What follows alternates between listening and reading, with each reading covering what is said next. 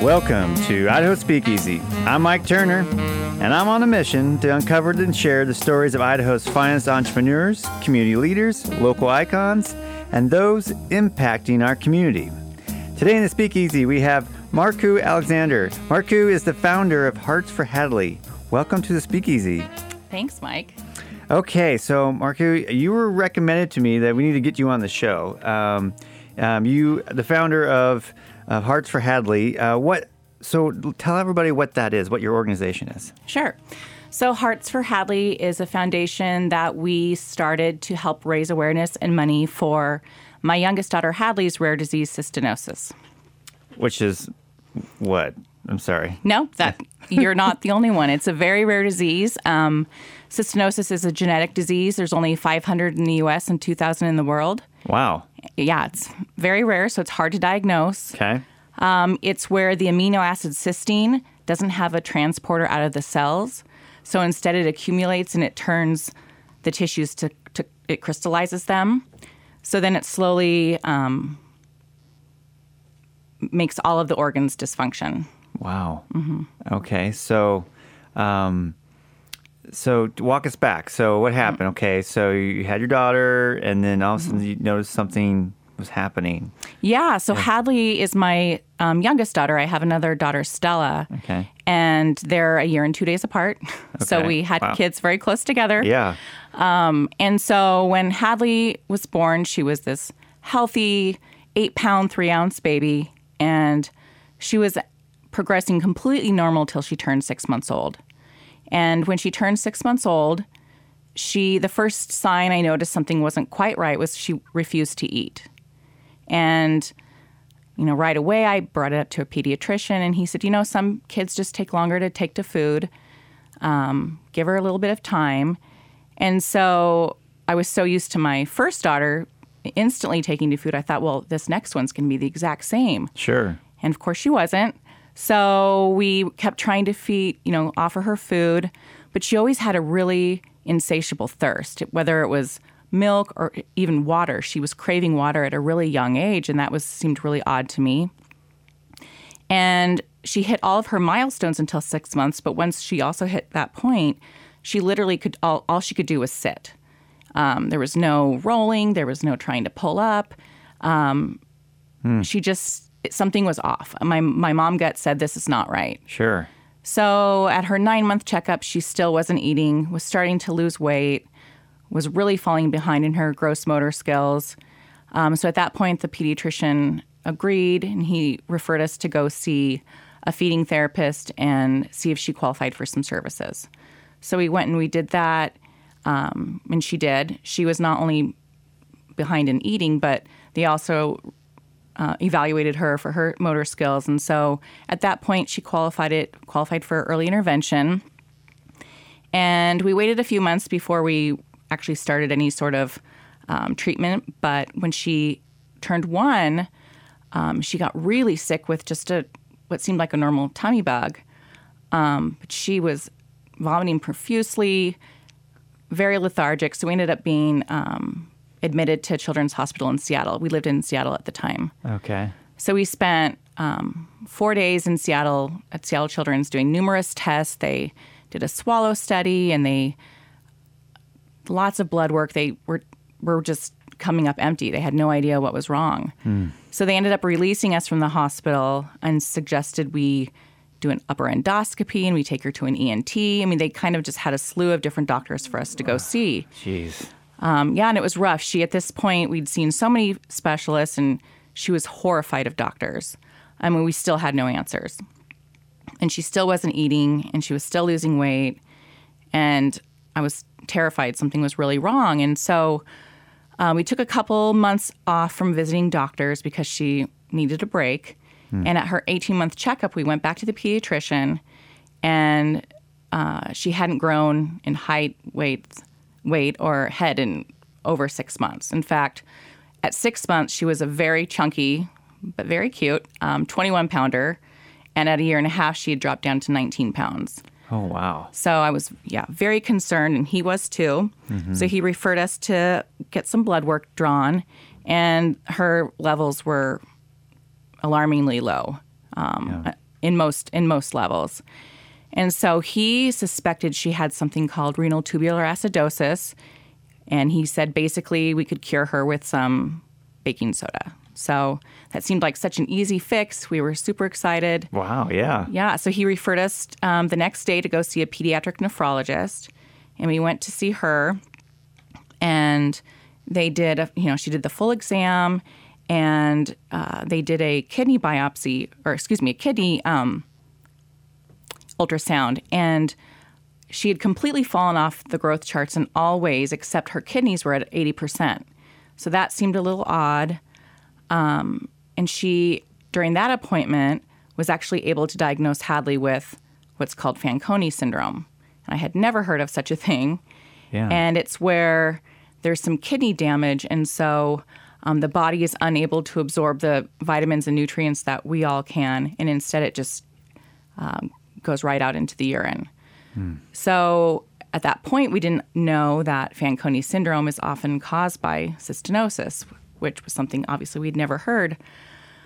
So a couple days go by, and we do some additional testing, and the only definitive way to get a diagnosis for cystinosis is a very special blood draw that gets spun and frozen, and it gets shipped off to UCSD in California, and that's where the lab is that can actually perform the test and offer the diagnosis. So we did finally get the diagnosis when she was 18 months old, and a normal person's cysteine level is 1, and hers was 3.57. So it took over a year to get it, but we finally had our diagnosis.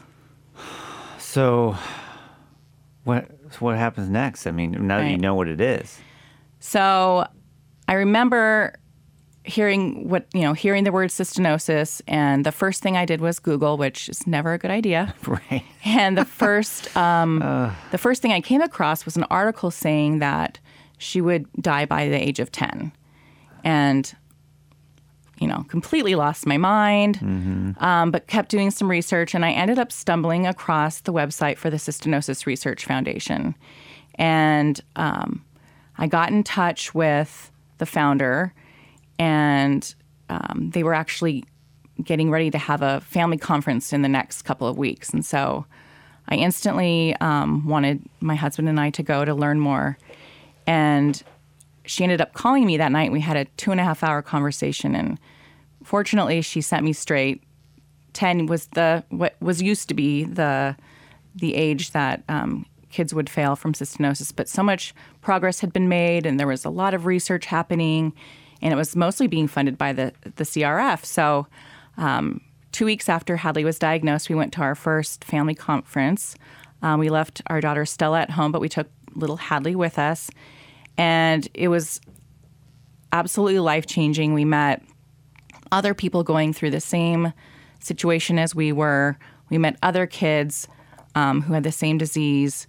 And so it was really eye-opening to see that there was actually progress being made. Sure. And that, her future looked a little brighter than what we had originally thought. But you asked about how you treat this. So Hadley takes 10 different medications every 8 hours around the clock. Wow. And especially as an 18-month-old, she was unable to tolerate that much medication orally. So within a couple of weeks, she underwent surgery to have a G-tube placed into her stomach. So now all of the medications she take actually go through that tube, and they go directly into her stomach. So she doesn't have to deal with all the side effects of swallowing a lot of medication because the side effects from the medication alone are enough. So she takes, in order to replace all the nutrients she's losing through her urine, we replace potassium and phosphorus and vitamin D and all those types of things that you and I can absorb, but she's unable to. But the main drug that actually treats the cystinosis she's on a drug called Procysbi, but the drug itself is called cysteamine. And it actually is able to remove the cysteine from the cells and slows down the progression of the disease. So it's actually critical to keeping her as healthy as we can. And do they know like what the long-term prognosis is? Right now, the average lifespan is 28, which is far too young, if you ask me. But the great news is that there is so much being done to not only improve existing treatments, but we are so close to the cure. And that's what keeps me going every day. And that's why we started Hearts for Hadley and are raising money. In fact, the cure that they're looking at is a stem cell transplant. It's using the patient's own stem cells. So there's a lot less risk involved because you're not using donor stem cells. And so what they would do is take, because the disease is genetic, my husband and I both are carriers, although we had no idea we were. We would say we won the reverse lottery by finding each other and having this crazy rare child with a rare disease. But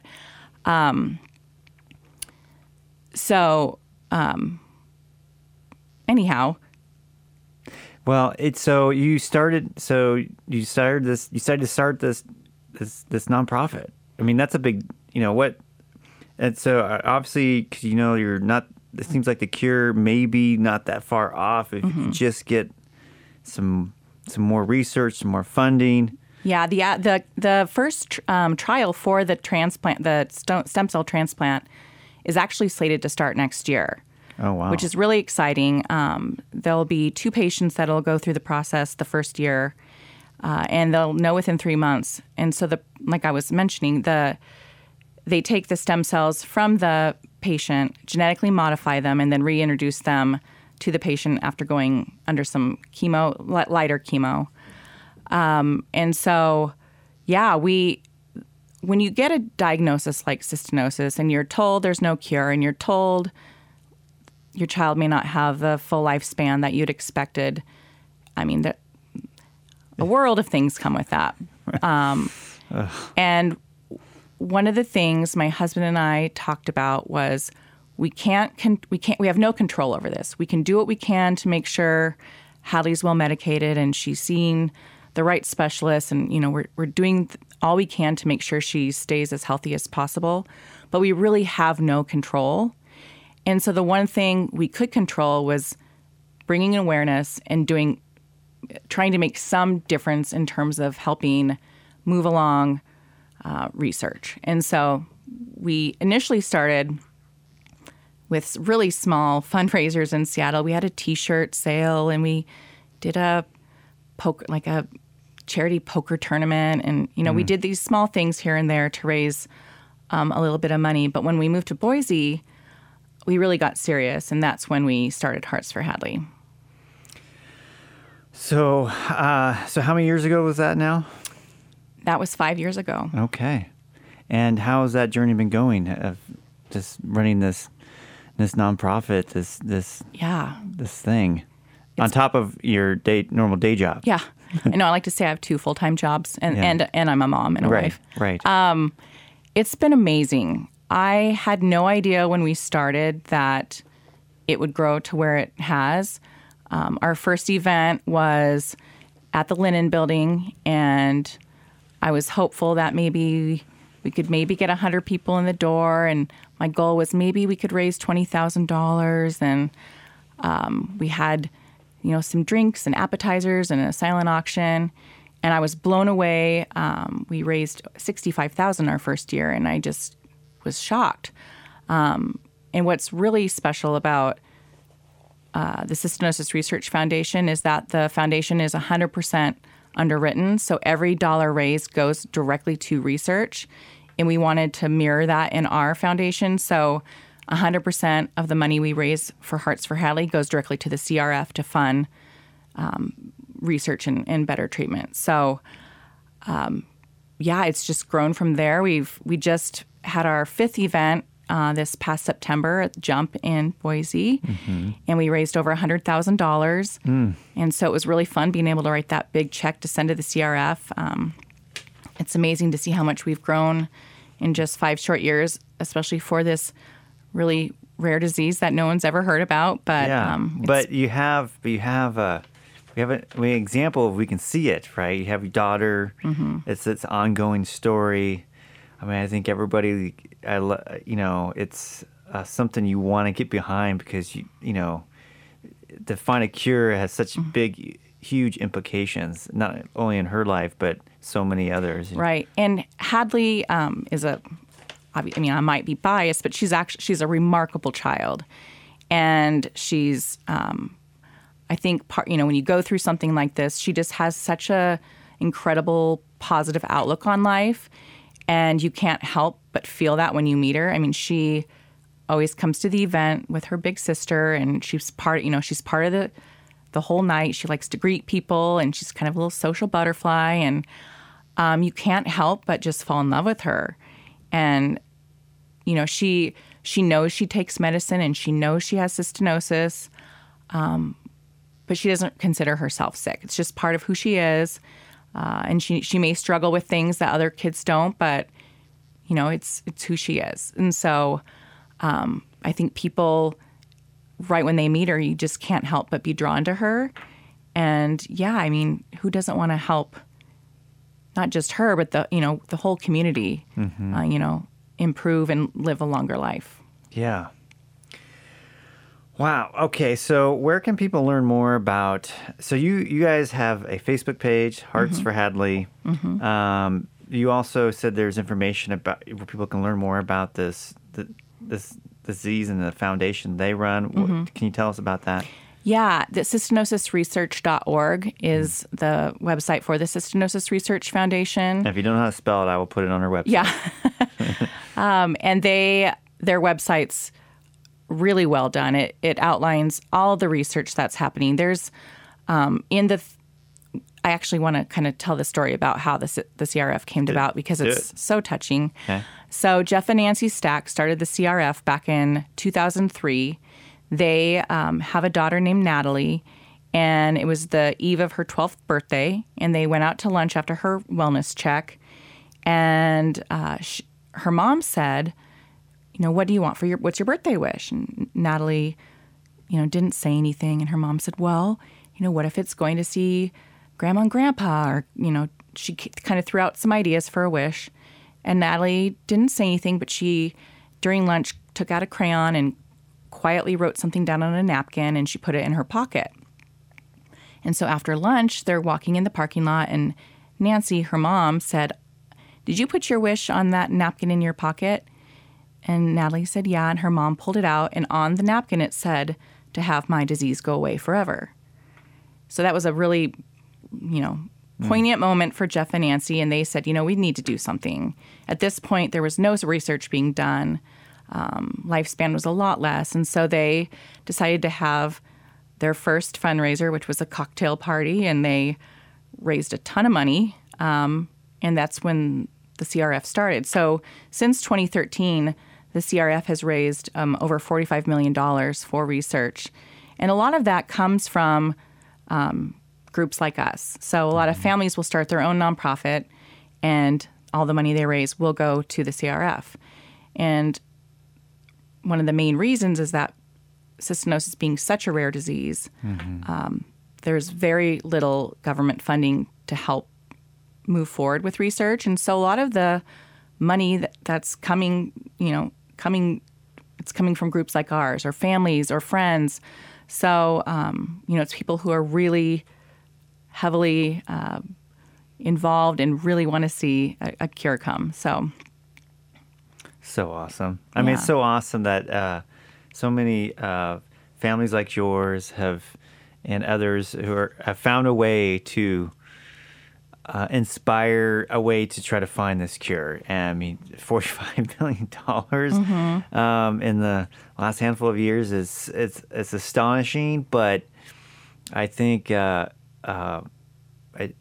also shows the power of what communities can do. And I think that's also a really cool part of that story, is to see what you're doing and others are doing to try to help kids like Hadley. And wow, that is one heck of a story you got there, Marco. So, Marco, when you're not running this foundation, as a volunteer, and being a mom and wife, like what are you doing in Boise? What's your what's your day job? Well, my day job is I work for Happy Family Organics. It's an organic baby food company. Yeah. And I do all the packaging development. Yeah. It's an awesome job. My husband also works there. Oh, fun. And so, yeah, I spend my day working on sustainable, unique packaging for organic baby food. And yes, and I can't imagine what it is juggling all the things that you do, but it's been a very fun to meet you and to learn more about this organization, Hearts for Hadley. Again, you can find they do have a Facebook page, Hearts for Hadley. You can Google it there, and I'll put information about the CRF Foundation, CRF. So if people are more interested in learning about that whole cause, I think that's really, you're right, not a lot of people know about this. Right. But maybe, sharing your stories and others, more people will. That's the hope. I mean, it's rare to even find a doctor who's heard of it unless it's a specialist who deals with it. But it's very rare that people have ever heard of it, even if they've studied medicine. So, Right. All right. Well, I want to thank you for coming on, Marku. It's been great having you. Thanks for having me. And so I will, again, posting information about this on our website, idahospeakeasy.com. But again, thanks for coming in, and thanks for sharing your story. And best of luck going forward. And congratulations on your recent fundraising events. And again, it's Marku Alexander with Hearts for Hadley, and you can find their Facebook page online.